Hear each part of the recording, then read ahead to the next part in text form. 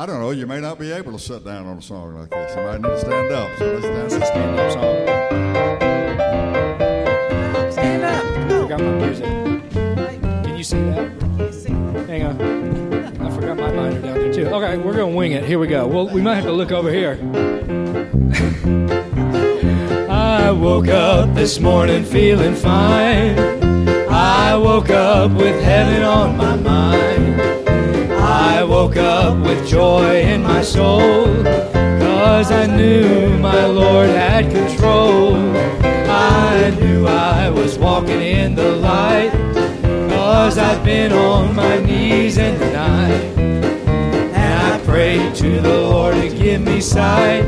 And now I'm feeling mighty fine.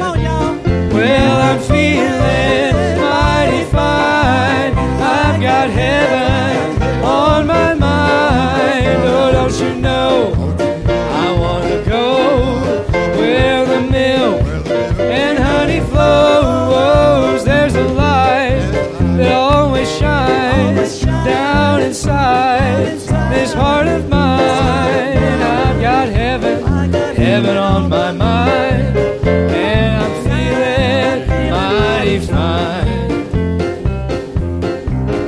We're walking with Jesus all the time. We're walking and talking as we climb. We're traveling a road to the sky, where with Him we'll live when we die. He's been telling me all about that land, and He tells me that everything is grand. And He says that a home will be mine. And now I'm feeling mighty fine. Well, I'm feeling mighty fine. I've got heaven on my mind. Oh, don't you know, I want to go where the milk and honey flows. There's a light that always shines down inside this heart of mine. I've got heaven on my mind. So I'm feeling mighty fine. Sing it again. Oh, I'm feeling mighty fine. I've got heaven on my mind. Oh, don't you know, I want to go where the milk and honey flows. There's a light that always shines down inside this heart of mine. I've got heaven on my mind. So I'm feeling fine. We're feeling fine. All right, well, that's the best effort. That's the best we can do. We had a request, but we had to sing anyway. Yeah. All right. Let's sing, we've come into this house, gathered in His name to worship Him. Probably all of you know that. We have come into this house, gathered in His name to worship Him. We have come into this house and gathered in His name to worship Him. We have come into this house and gathered in His name to worship Christ the Lord. Worship Him, Christ the Lord.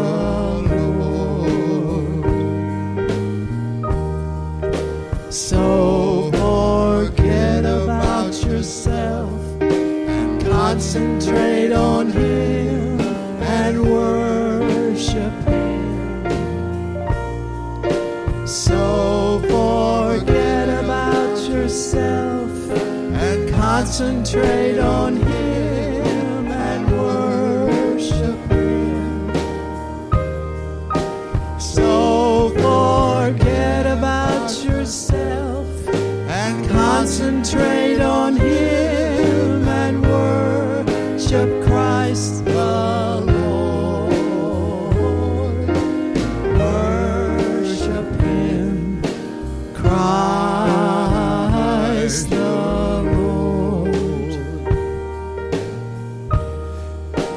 Let us lift up holy hands and magnify His name and worship Him.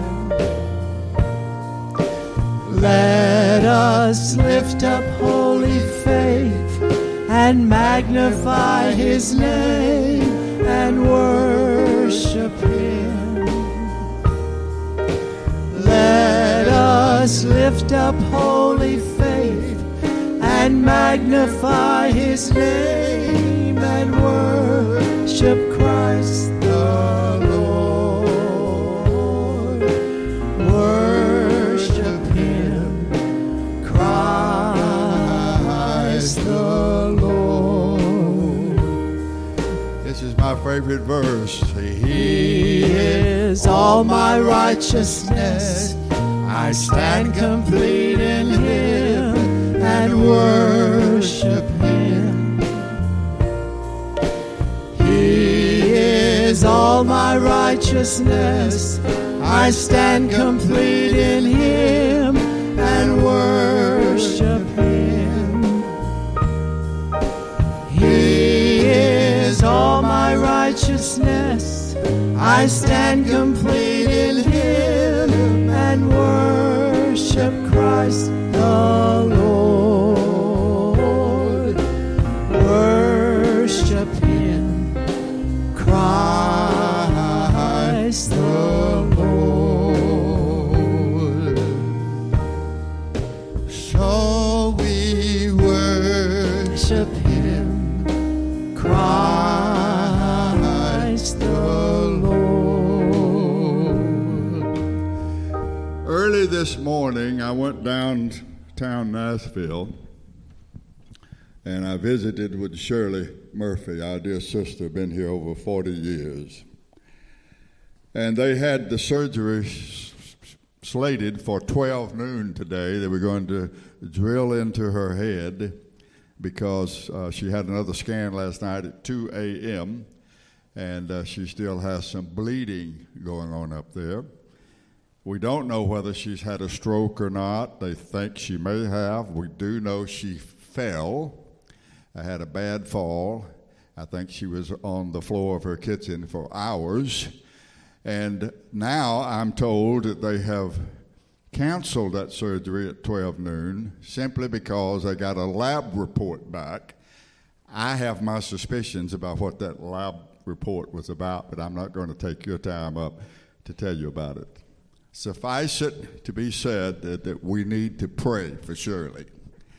I want you to pray for her. She lost her husband about a year and a half ago, Drexel, who was also here with us.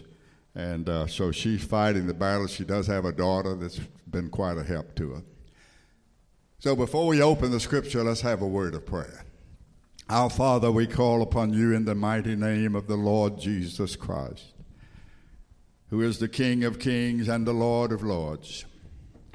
He dwells in a glory that no man can approach unto unless they go by the name of Jesus, the name that you have exalted above every name and given him a position in heaven that is above all positions, that every tongue should confess, every knee should bow, and confess that Jesus is Lord to the glory of God the Father. We want to thank you for Shirley. Lord, we lift her up to you. She belongs to you. She is your daughter. And we know that you love her more than we could ever love her, and that you tell us to cast all of our cares upon you because you care for us. And so therefore we lift up our dear sister and your daughter to you this morning. We ask you if it would please you to grant her a few more days here with us, to heal her. We are told in your word that we are fearfully and wonderfully made. You made these bodies and you can heal these bodies. And we ask you in the name of the Lord Jesus Christ to heal her, raise her up, give her a few more days with us, if it is your will. Nevertheless, Thy will be done and not ours. We ask it in the name of our Lord Jesus Christ, asking you to bless our study of the Word today for Jesus' sake.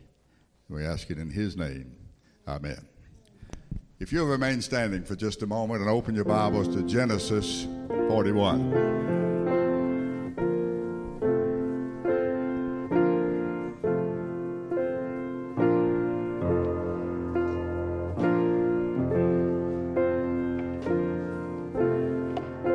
Before we study, we always ask the Lord, come and join us, or we will have met in vain.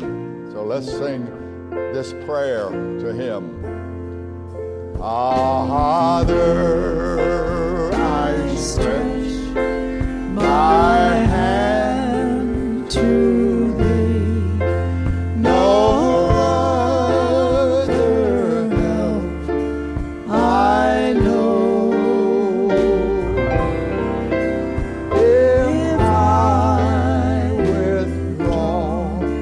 Myself from Thee, ah, whither shall I go?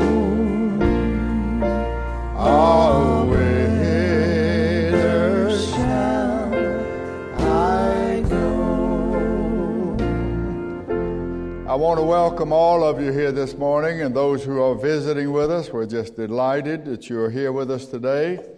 We believe in the divine providence of God, and therefore we believe that you're not here accidentally. You may have had your own reasons for coming, but the Lord has His reasons too. Pray for me as I open the Word of God, and I certainly will be praying for you that the Lord will give us ears to hear, eyes to see, and hearts that understand. We are engaged in a long series of studies on the story of Joseph. And in each study, I give a little subtitle, and the subtitle for today's study is Waiting on the Lord. Waiting on the Lord. Genesis chapter 41, verse 1, it came to pass at the end of 2 full years that Pharaoh dreamed, and behold, he stood by the river. May the Lord add His blessings to the reading of His Word, and let God's people say, praise the Lord. And you may be seated. How long has Joseph been waiting on the Lord? About 13 years. He was 17 years old when his brothers betrayed him and sold him to the Ishmaelites. And he is now 30 years old. He had a dream when he was 17 years old. He did not understand the dream, but the dream did imply that he was going to be in a position of ruling over his brothers. They were upset about it. They said, we'll never bow to you. So you can throw those dreams out the door. Well, of course, the Lord has plans for each of us, but the journey we don't know anything about. The journey to the destination we don't know, and it was the same with Joseph. So I want you to keep in mind that although Joseph is going to end up being the governor of Egypt, he does not know he is going to be the governor. It might have been much easier for him if he had known.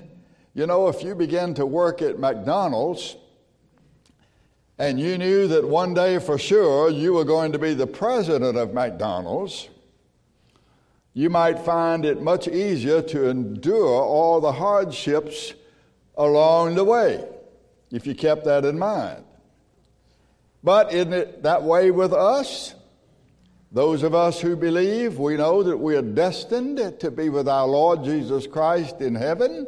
Shouldn't that knowledge make it much easier to endure all that we must go through on our way to heaven? Is there anything wrong with having a little heaven on the way to heaven?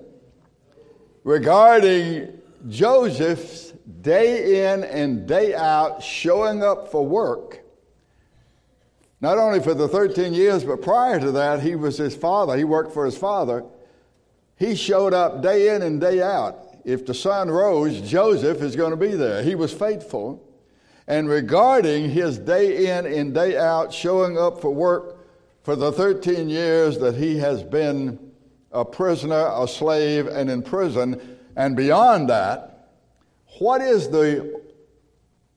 at least I may say it this way, what is one of the outstanding lessons for us that we get through Joseph? It is this: true and saving faith patiently trust the Lord. We call it waiting on the Lord. Let me say it with two statements which really say the same thing. The soul that waits on the Lord is the soul that trusts Him. The soul that trusts the Lord will wait on Him. Now, I'm bringing you this lesson today, not only because I think it is certainly revealed in the story of Joseph, but because it is evident that professing Christian churches in America and the world are in trouble. Now, I'd like for you to turn in your Bibles to 2 Thessalonians in the New Testament, chapter 2, and if you're not familiar with the Bible, you can look on with somebody, or you can get a Bible, probably some of them are in the pew, look in the table of contents, and find the Thessalonian epistles. All the epistles that begin with T's are grouped together, Thessalonians and Timothy and Titus. So you find the 2 Thessalonians chapter 2. Chapter 2. Did you know that in England, more Islamic mosques are now built each year than Christian churches? I say we are in trouble. Let's first read this, and I'm going to come back and dissect it for you.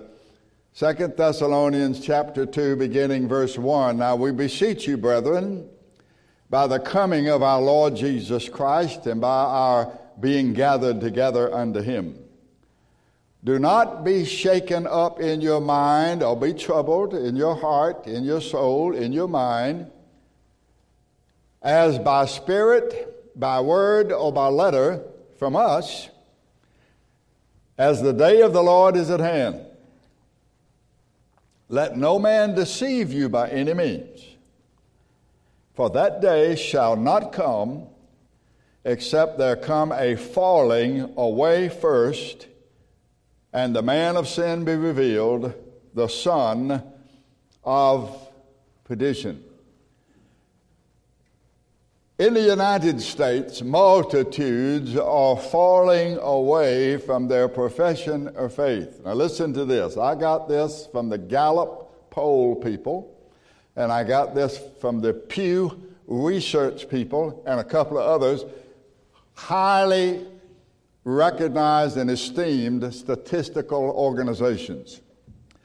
Only 51% of pastors and 6% of Americans now hold a biblical worldview. 2/3 of Americans, that's 61%, ages 18 to 35 in that group, doubt the existence of God. The Americans' doubt of God doubled in one generation. And what are the fruits of this unbelief? Attend worship less. Number 2, pray less. Number 3, read the Bibles less. Number 4, share their faith less. Number 5, there's an erosion of spiritual knowledge, and there's a loss of sensitivity to all things sacred. There was a time when if you heard certain curses or blasphemous remarks that you would recoil In horror today, you can sit there, we can all sit there, and we've been desensitized. While 70% of Americans profess to be Christians, less than 20% attend any form of worship on a regular basis. Up until 15 years ago, belief in God was the most stable measure of all Christian beliefs. Now, 1/2 of all Americans and 2/3 of millennials, I'm going to tell you what that means, most of you know, question the most fundamental foundation of faith, the existence of God. Now, a millennial is someone that's born from 1981 to 1996, also known as Generation Y or Gen Y. There are roughly 80 million millennials aged 26 to 41. Then there's Generation Z. Those are people born from 1996 to 2010, and there are 90 million Gen Zers or Zoomers. And then there's Generation Alpha. That's those born from 2010 to 2025. More than 2.5 million of those born every week, and they say a total will be about 2 billion of them by 2025. Now, my friends, if there's no God, if there's no heaven, if there's no hell, then there are no consequences for our actions. So is it any wonder that murder and rape and theft and the like are going through the roof? Is it any wonder that people are walking into houses of merchandise, taking the merchandise and walking off with cameras on and everything else is done? America's moral code in the past was built upon the Bible.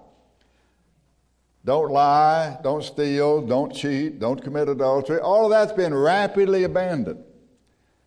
And what is the result of this? Number one, the moral compass has been lost. What do I mean by that? We don't know any longer what is right and wrong. We don't know what light and darkness. We don't know sweet and bitter. We don't know. Our moral compass has been lost. Number two, we make our own rules now. Number three, no accountability. Number four, political and racial strife.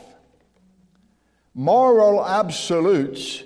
What is a moral absolute? That's an action and an attitude that's always right, wherever you are. If you're China or the United States, a moral absolute doesn't change by people, places, or things. Moral absolutes have given way to situational ethics. And the imputed righteousness of Jesus Christ has been exchanged for personal self-righteousness. In other words, everyone is her or his own authority, own moral authority, and if there is a heaven, I'm good enough to go there. 92% of all American households have Bibles, but only 1/2 of the population actually reads the Bible, and only 1/2 of those who read the Bible read it regularly. Consequently, 55% of Americans believe that the devil does not exist. You say, well, what's the big deal? Well, to deny the existence of the devil is, first of all, to deny the Word of God, because the Word of God says he does exist. Number two is to call Jesus Christ, God's Son, a liar. Star Wars, you remember that. Probably most of you saw it. Star Wars was viewed by 90% of Americans and 45% of the world's population. And what was the big deal in Star Wars? There was a thing called the what? The Force. Since Star Wars and movies along those lines, 30% of U.S. adults believe in a cosmic force rather than the Almighty God revealed in Scripture.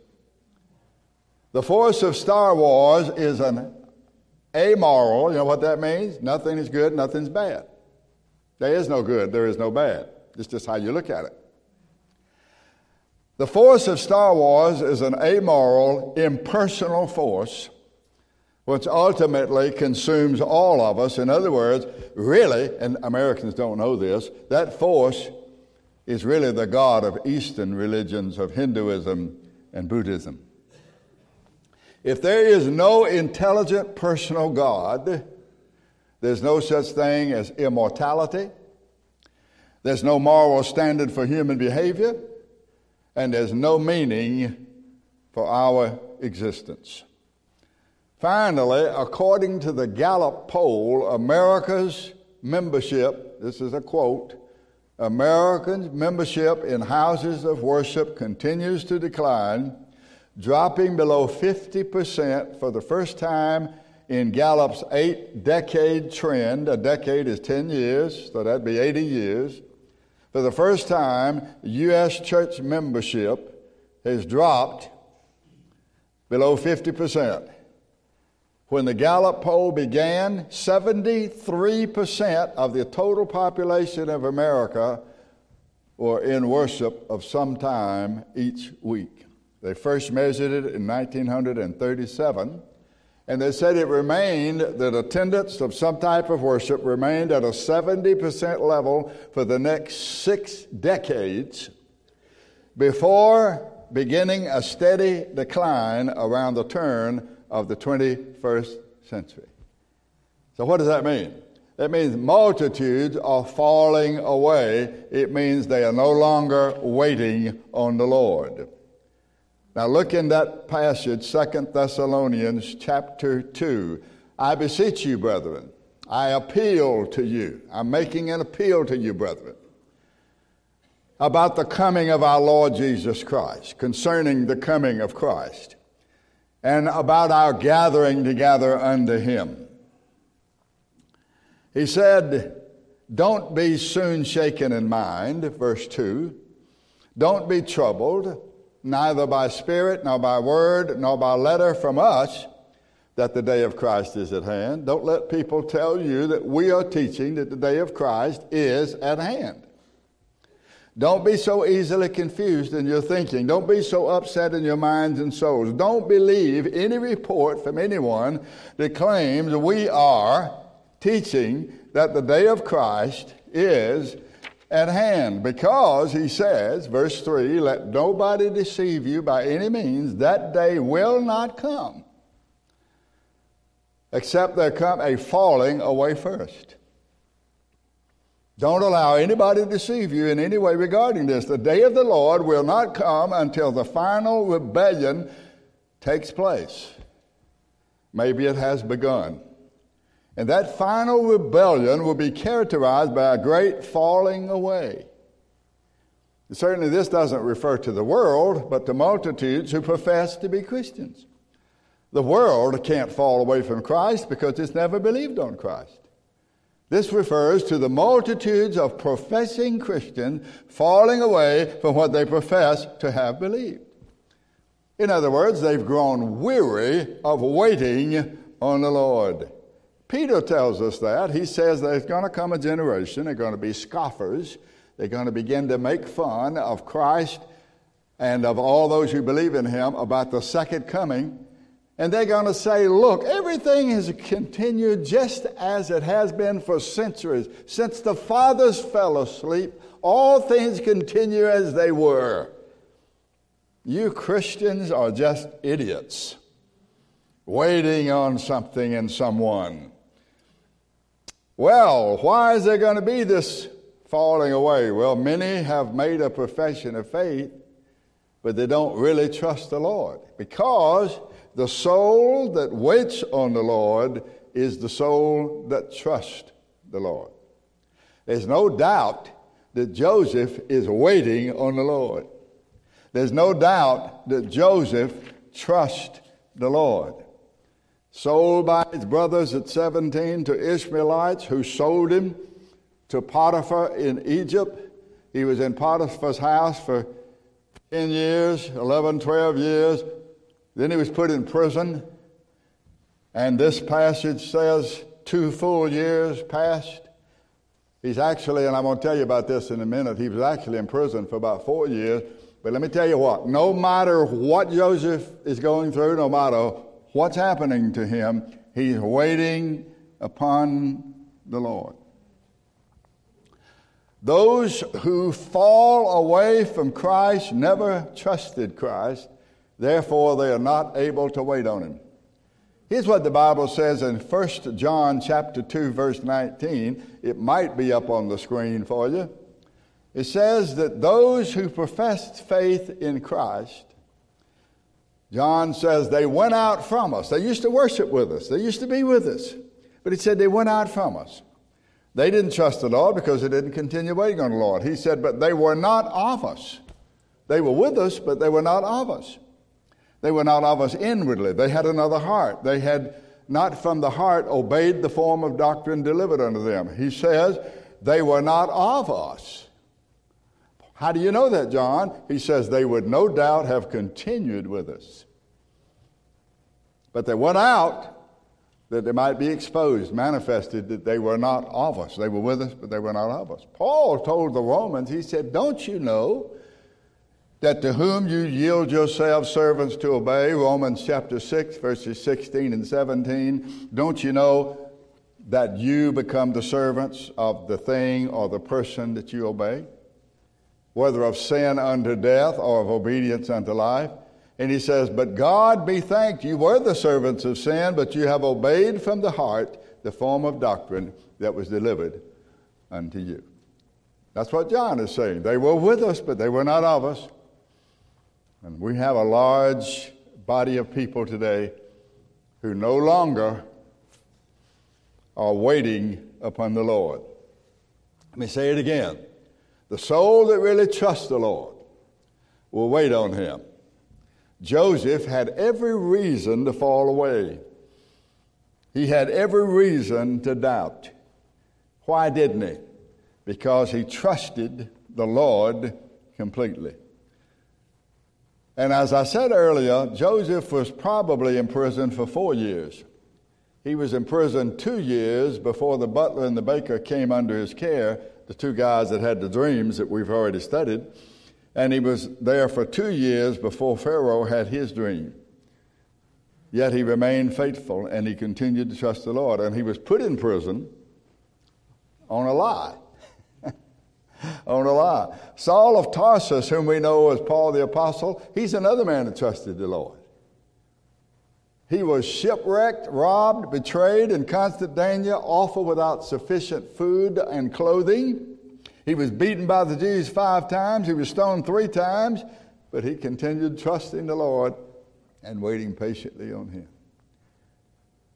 When the Lord Jesus told his disciples about the trials they were going to suffer, he said, in your patience possess ye your souls. We must patiently wait upon the Lord. There's something that we must learn, and this is a great life lesson. And if you haven't learned it yet, believe me, if you keep living in this world, you will. And that is this, that the God of the Bible is not in a hurry. The God of the Bible is not in a hurry. You know, I've mentioned this to you before. There's not any passage in Scripture where you ever see Jesus running, not even walking fast. He's going to be where he's going to be when he's supposed to be there. Brother, that's the opposite of this generation, isn't it?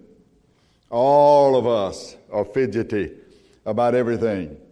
If there's anything that phones and computers do for us, it makes us impatient.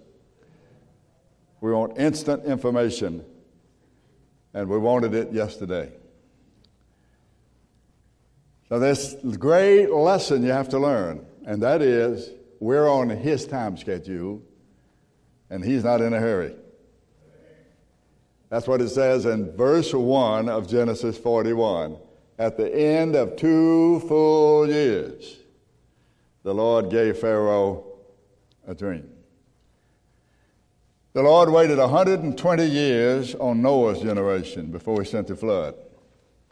He waited 200 years on Nimrod and the fools that followed him to build the Tower of Babel.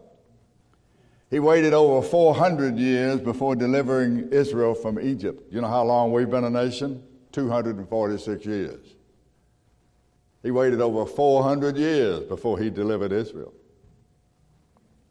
He waited on Moses for 40 years while he was in Egypt and 40 more years while he was in the wilderness before he sent him into Egypt to free Israel.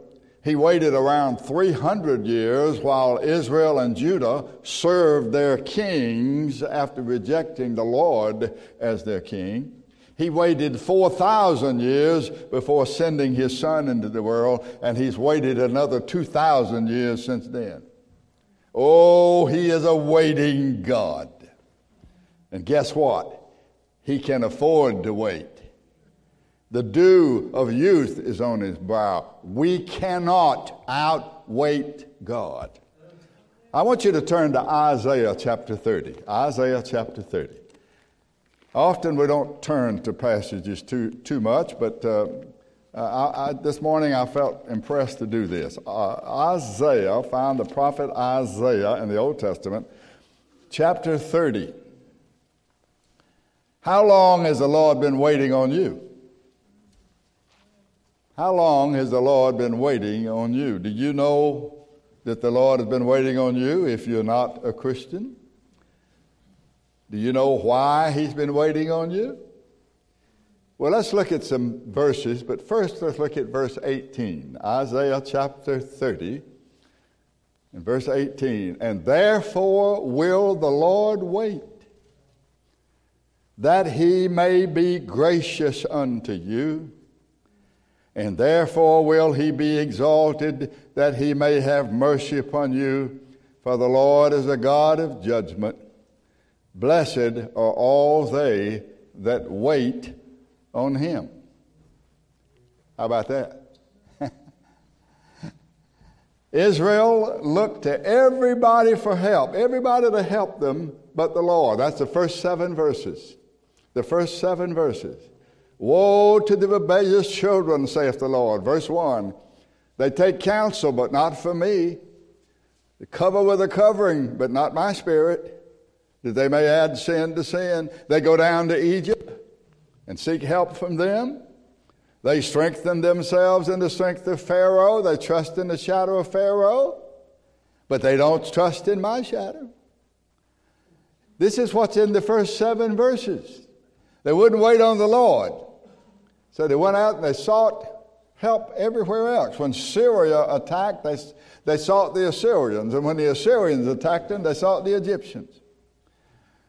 Then verses 8 and 9 says they refused to hear the law of the Lord. They refused to hear God's word. This is verses 8 and 9. Then verse 10, they refused to hear the prophets. They refused to hear the prophets. They said to the seers, see not, and to the prophets, don't prophesy unto us right things, what God said, but tell us smooth things. Tell us what we want to hear. Teach us how we can have a happy life. Teach us how we can just float through this world and just have everything. But don't tell us the truth now about who we are and what we are and who God is and how long eternity is and how hot hell is. Don't tell us about that. We want you to prophesy smooth things. It says the same thing in the New Testament. So they'll call to themselves teachers having itching ears, and they shall turn away their ears from the truth, and the truth will eventually be turned to fables. Then in verse 11, they didn't want to hear about their God. Get out of the way, turn aside out of the path, cause the Holy One of Israel to cease from before us. We're tired of hearing about God's holiness and God's righteousness and all of these things. Then verse 12, they trusted oppression and perversion. Because you despise his word, you trust in oppression and perverseness, and you stand on it. Then in verses 15 and 16, the Lord appealed to them in his mercy to return and rest in him, but they wouldn't do it. Therefore the Lord says, I'll wait on you. He's a waiting God. We call it long-suffering. The long-suffering of God is rooted in his glory. the glory of the Lord wrapped up in his long suffering. The Lord will wait, he says here in verse 18, that he may be gracious. What if the Lord had cut some of us off when we were teenagers? Well, if he'd cut me off, I'd be in hell today. I tell you that right now. I'd be in hell today. The exaltation of the Lord commends his mercy. In other words, he's glorified in showing mercy. He's exalted as the God of mercy. The foundation of his glory is his mercy. When Moses said to the Lord, Exodus chapter 33, show me your glory, this is what the Lord said. Moses said unto the Lord, I beseech thee, show me thy glory. And the Lord said to Moses, I will make all my goodness pass before thee. I will proclaim the name of the Lord before thee. I will be gracious to whom I will be gracious, and I will show mercy on whom I will show mercy. I'll be gracious, but I'm going to determine to whom I will be gracious. I will show mercy, but mercy is in my hands. I will have mercy on whom I will have mercy. The Lord always does what is right. Here he's called in the 18th verse a God of judgment. That means that he's a God who judges things, looks at things, and he does what's right. Well, how long will the Lord wait? He said, I'm going to wait until you wait for me and until you wait on my will. See, there's a blessing in waiting for the Lord. The last phrase of the 18th verse, blessed are all they that wait for him. Now, you know what I'm going to tell you now. We love him because he what? He first loved us. We called on him because he what? He first called on us. We sought him because he first sought us. We wait on him because he waited on us, that he might be gracious unto us, that he might have mercy upon us. Bible writers refer to the patience of God, the waiting of God, as the long suffering of God. Impatience with God is the child of unbelief. The Bible says to everything there is a season, to everything there is a time and a purpose for everything under heaven. Joseph could have grown desperate. He's approaching 30 years of age. He could have said, my soul, my life is being wasted. It's been wasted. I spent 4 years out of the last 13 in prison. The rest of them I was working with a guy that's a sun worshiper of Egypt and his wife, pressing me every day to have a relationship with. My life is being wasted. In fact, I saw a special, just about 5 minutes of it, on television recently. It was a drama supposedly about Joseph. And the reason I didn't watch more than 5 minutes on it, because in those 5 minutes, it had Joseph leaning out of his jail cell and screaming at God. What are you doing? Don't you know what you're doing? You're ruining my life. The Joseph of the Bible was a person who trusted the Lord. He waited on the Lord. Regardless of how things were going in his life, he trusted him. He trusted him. My dear friends, some of us may be gone before long, but some of you are going to be here and things are going to get worse in the old U.S. of A. They're going to get worse in the world. And I want you to remember what I'm telling you today. Don't you let anything cause you to stop serving the Lord and looking to him and trusting in him, waiting on him. He's waiting on you. If we could learn the lesson that if we have the Lord with us, prisons would palaces prove if Jesus would dwell with me there. How tedious and tasteless the hours when Jesus no longer I see. Sweet prospects, sweet birds, and sweet flowers have all lost their sweetness for me. The midsummer sun shines but dim, the fields strive in vain to look gay, but when I am happy in him, December is as pleasant as May. It doesn't matter where we are, it's if he's with us. Prisons would palaces prove if Jesus will dwell with me there. Listen to the writers of Scripture. Psalm 27:14, wait on the Lord, be of good courage, he shall strengthen thine heart. Wait, I say, on the Lord. Psalm 37, verse 7, rest in the Lord and wait patiently for him. Fret not thyself because of him who prospers in his way, because of the man who brings wicked devices to pass. You look around, you see these people that hate God, and they're prospering. They're becoming millionaires and billionaires. He said, don't fret yourself because of that. Psalm 38:15, for in thee, O Lord, do I hope, and thou wilt hear, O Lord my God. Psalm 40, verses 1 through 4, I waited patiently for the Lord, and he inclined unto me. He heard my cry. He brought me up out of a horrible pit, out of the miry clay. He set my feet upon a rock. He established my goings. He's put a new song in my mouth, even praise unto our God. Many shall see it, and many shall fear, and shall trust in the Lord. Blessed is the man that makes the Lord his trust. Psalm 52, I'm like a green olive tree in the house of God. I trust in the mercy of God forever and ever. I will praise thee forever because thou hast done it. I will wait on thy name, for it is good before thy saints. Psalm 59, verse 9, because of his strength will I wait upon thee, for God is my defense. Psalm 62, verse 5, my soul wait thou only upon God, for my expectation is for him, from him. Psalm 130, verse 5, I wait for the Lord, my soul doth wait, and in his word do I hope. Isaiah 40, 29 through 31, they that wait upon the Lord shall renew their strength. They shall mount up with wings as eagles, they shall run and not be weary, they shall walk and not faint. We used to sing that little song. They that wait upon the Lord shall renew their strength.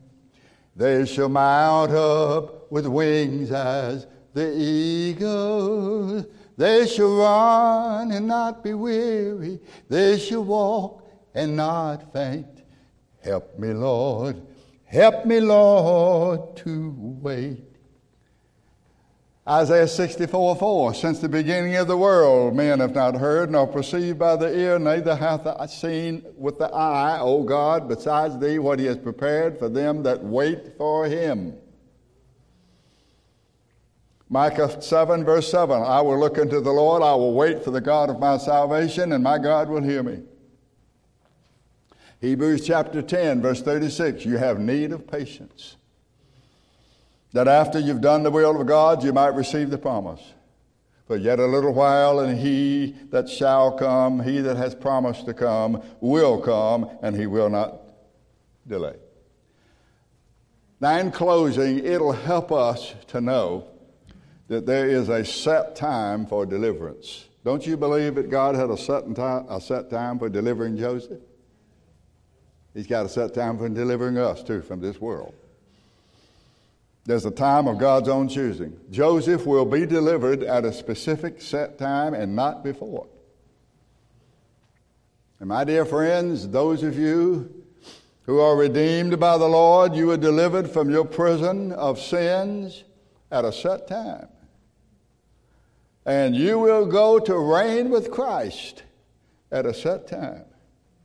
The Father has not forgotten us. Let's not forget him. Listen to Peter. The day of the Lord will come as a thief in the night, in which the heavens shall pass away with a great noise, and heavenly bodies will melt with fervent heat. And the earth also and the works that are therein will be burned up. Since all these things will be destroyed in this way, what kind of people do you see what kind of people you should be? Your lives should be holy and dedicated to God as you wait for the day of God. 2 Peter chapter 3, verses 10 and 11. Did you see that report the other day on the national news where they shot a rocket up into space to hit a huge meteor to kind of knock it off course so it wouldn't hit the earth? Did you see that? Well, that was on the news. Only problem is, just do a little reading, you'll see there's about 10 million of them. You're not going to be able to keep all of them. So far, when they come into the earth, they usually burn up before they get here. But they're becoming a little concerned now, so they're developing some little rockets to shoot up there and hit those things, try to knock them off so they won't hit the earth. But what are you going to do about the other 900 billion? Peter had it right here. He said the heavens are going to pass away, the heavenly bodies are going to melt with fervent heat, and the works that are therein will be burned up. When will the Lord gather his children? I'm telling you, it'll help you to realize that Lord works on a set time. He works on a schedule that he has predetermined. When will the Lord gather his children? According to Ephesians 1:10, he will do that in the fullness of time. He will gather together in one all things in Christ, both of which are in heaven and which are on the earth, even in him. When did the Father send his Son into the world? Galatians 4 and verse 4. When the fullness of time was come, God sent forth his Son. Why did the Lord wait so long to deliver Joseph? Why is he waiting so long to deliver us? Well, multitudes of lessons there. One lesson might be perhaps to show the world how true faith acts under less than ideal conditions. Maybe he's doing it like he did with Job to rebuke the devil. Maybe the Lord is saying, you see how my children still serve me and they still trust me regardless of what happens to them? That's what happened to Job.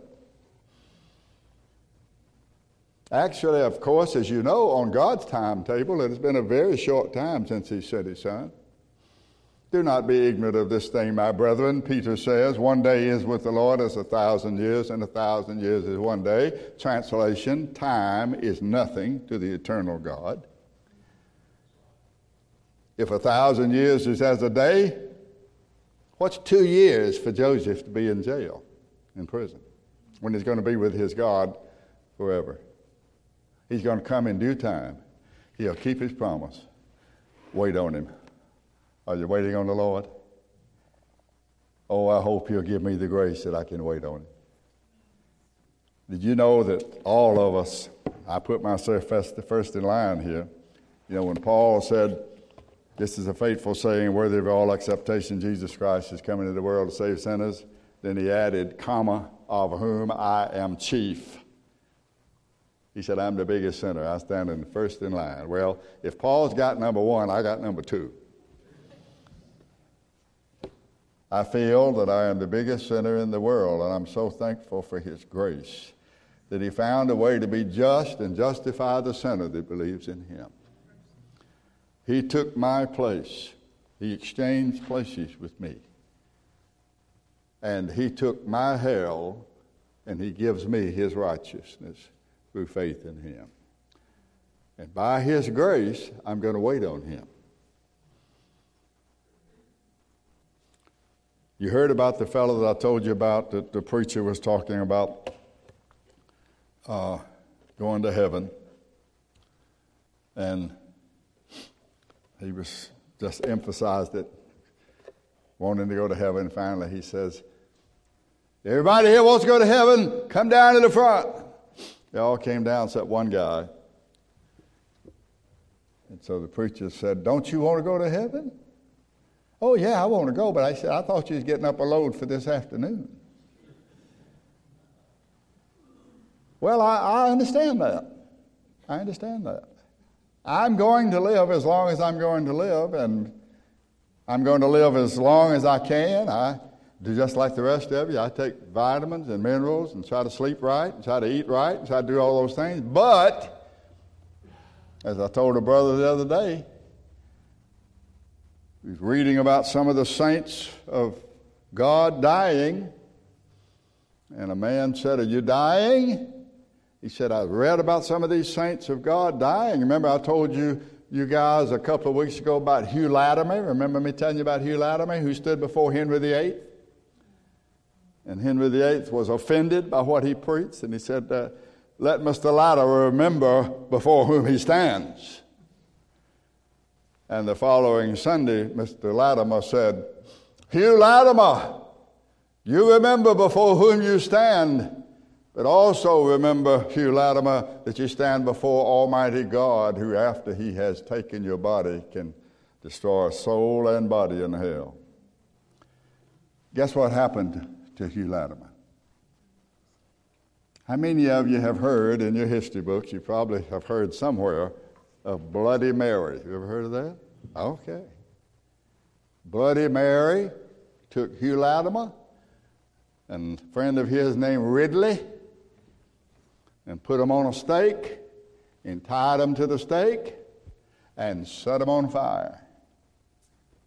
Set them on fire. And Latimer said to his friend Ridley, Brother Ridley, he said, play the man. We shall light a fire today which shall never be put out. That's what he said. What a way to die. I want to be able to understand that when you're dying, listen to me now, when you're dying, that's when you need dying grace. You don't need dying grace now, you need living grace. You need grace to live and serve the Lord while you can. And then when it comes time for you to die, as Tom and I were talking the other day, the Lord said to Joshua, okay, get all the men down here and cross over the Jordan River. And they said, well, open it up and we'll cross over. He said, no, you wait out in it. And once you wait out in it, it gets up about right here, I'll open it up. We don't put God on some kind of back burner and say, Lord, I'll do this if you do that. He doesn't have to make any deals, my friends. If you ever come to see Him as for who He is in the Scripture, you'll fall in love with Him.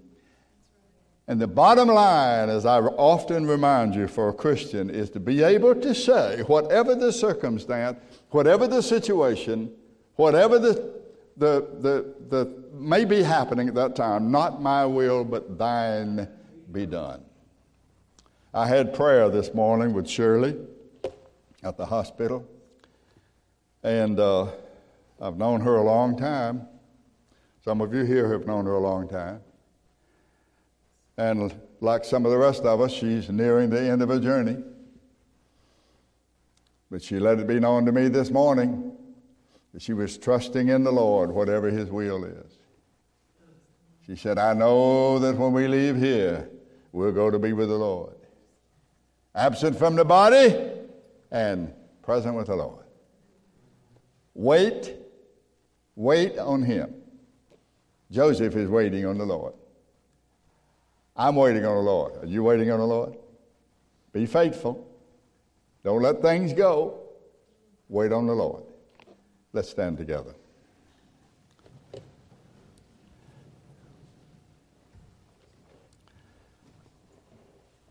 We're not going to ask you to walk down an aisle, sign a card, raise your hand, make a pledge. We're just going to say this to you. If you believe on the Lord Jesus Christ, you will be saved. That's what the Scripture says. Whosoever shall confess Jesus as Lord and believe in thine heart that God has raised Him from the dead shall be saved. And I think that you should openly confess that. You don't do that by walking down an aisle. You do that in your life. But we'll be happy to present you to this congregation if that's your desire. The important thing is that you believe on the Lord Jesus Christ as your Lord and Savior. And He has promised that He will save those who believe upon Him. So that is my prayer for you. Let's sing our song, Under the Blood of Jesus.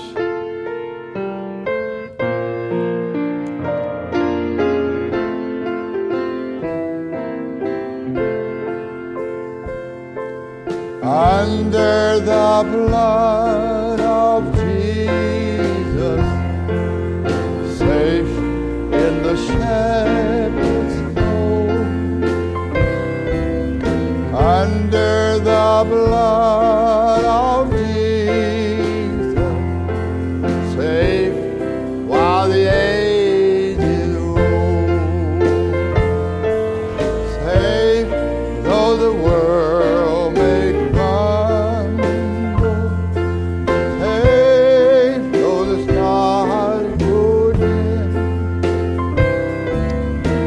Under the blood of Jesus, I am secure in Him.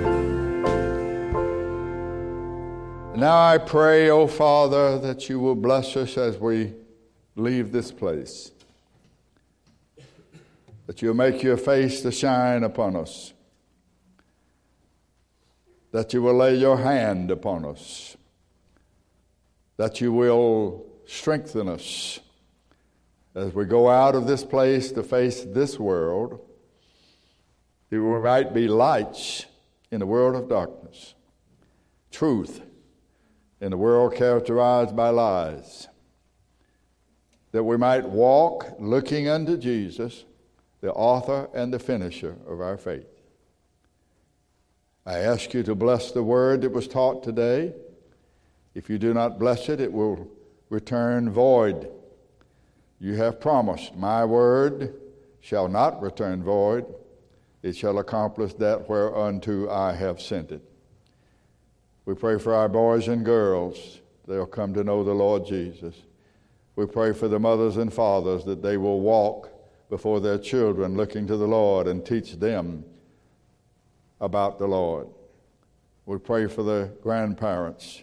They may be examples to their children and their grandchildren. Oh, help us, Lord, for we are weak, but you are strong. We ask you to bless us, to use us, to guide us. We ask you once again to be merciful unto our dear sister Shirley. We ask these things in the name of the Lord Jesus Christ and for his sake. Amen.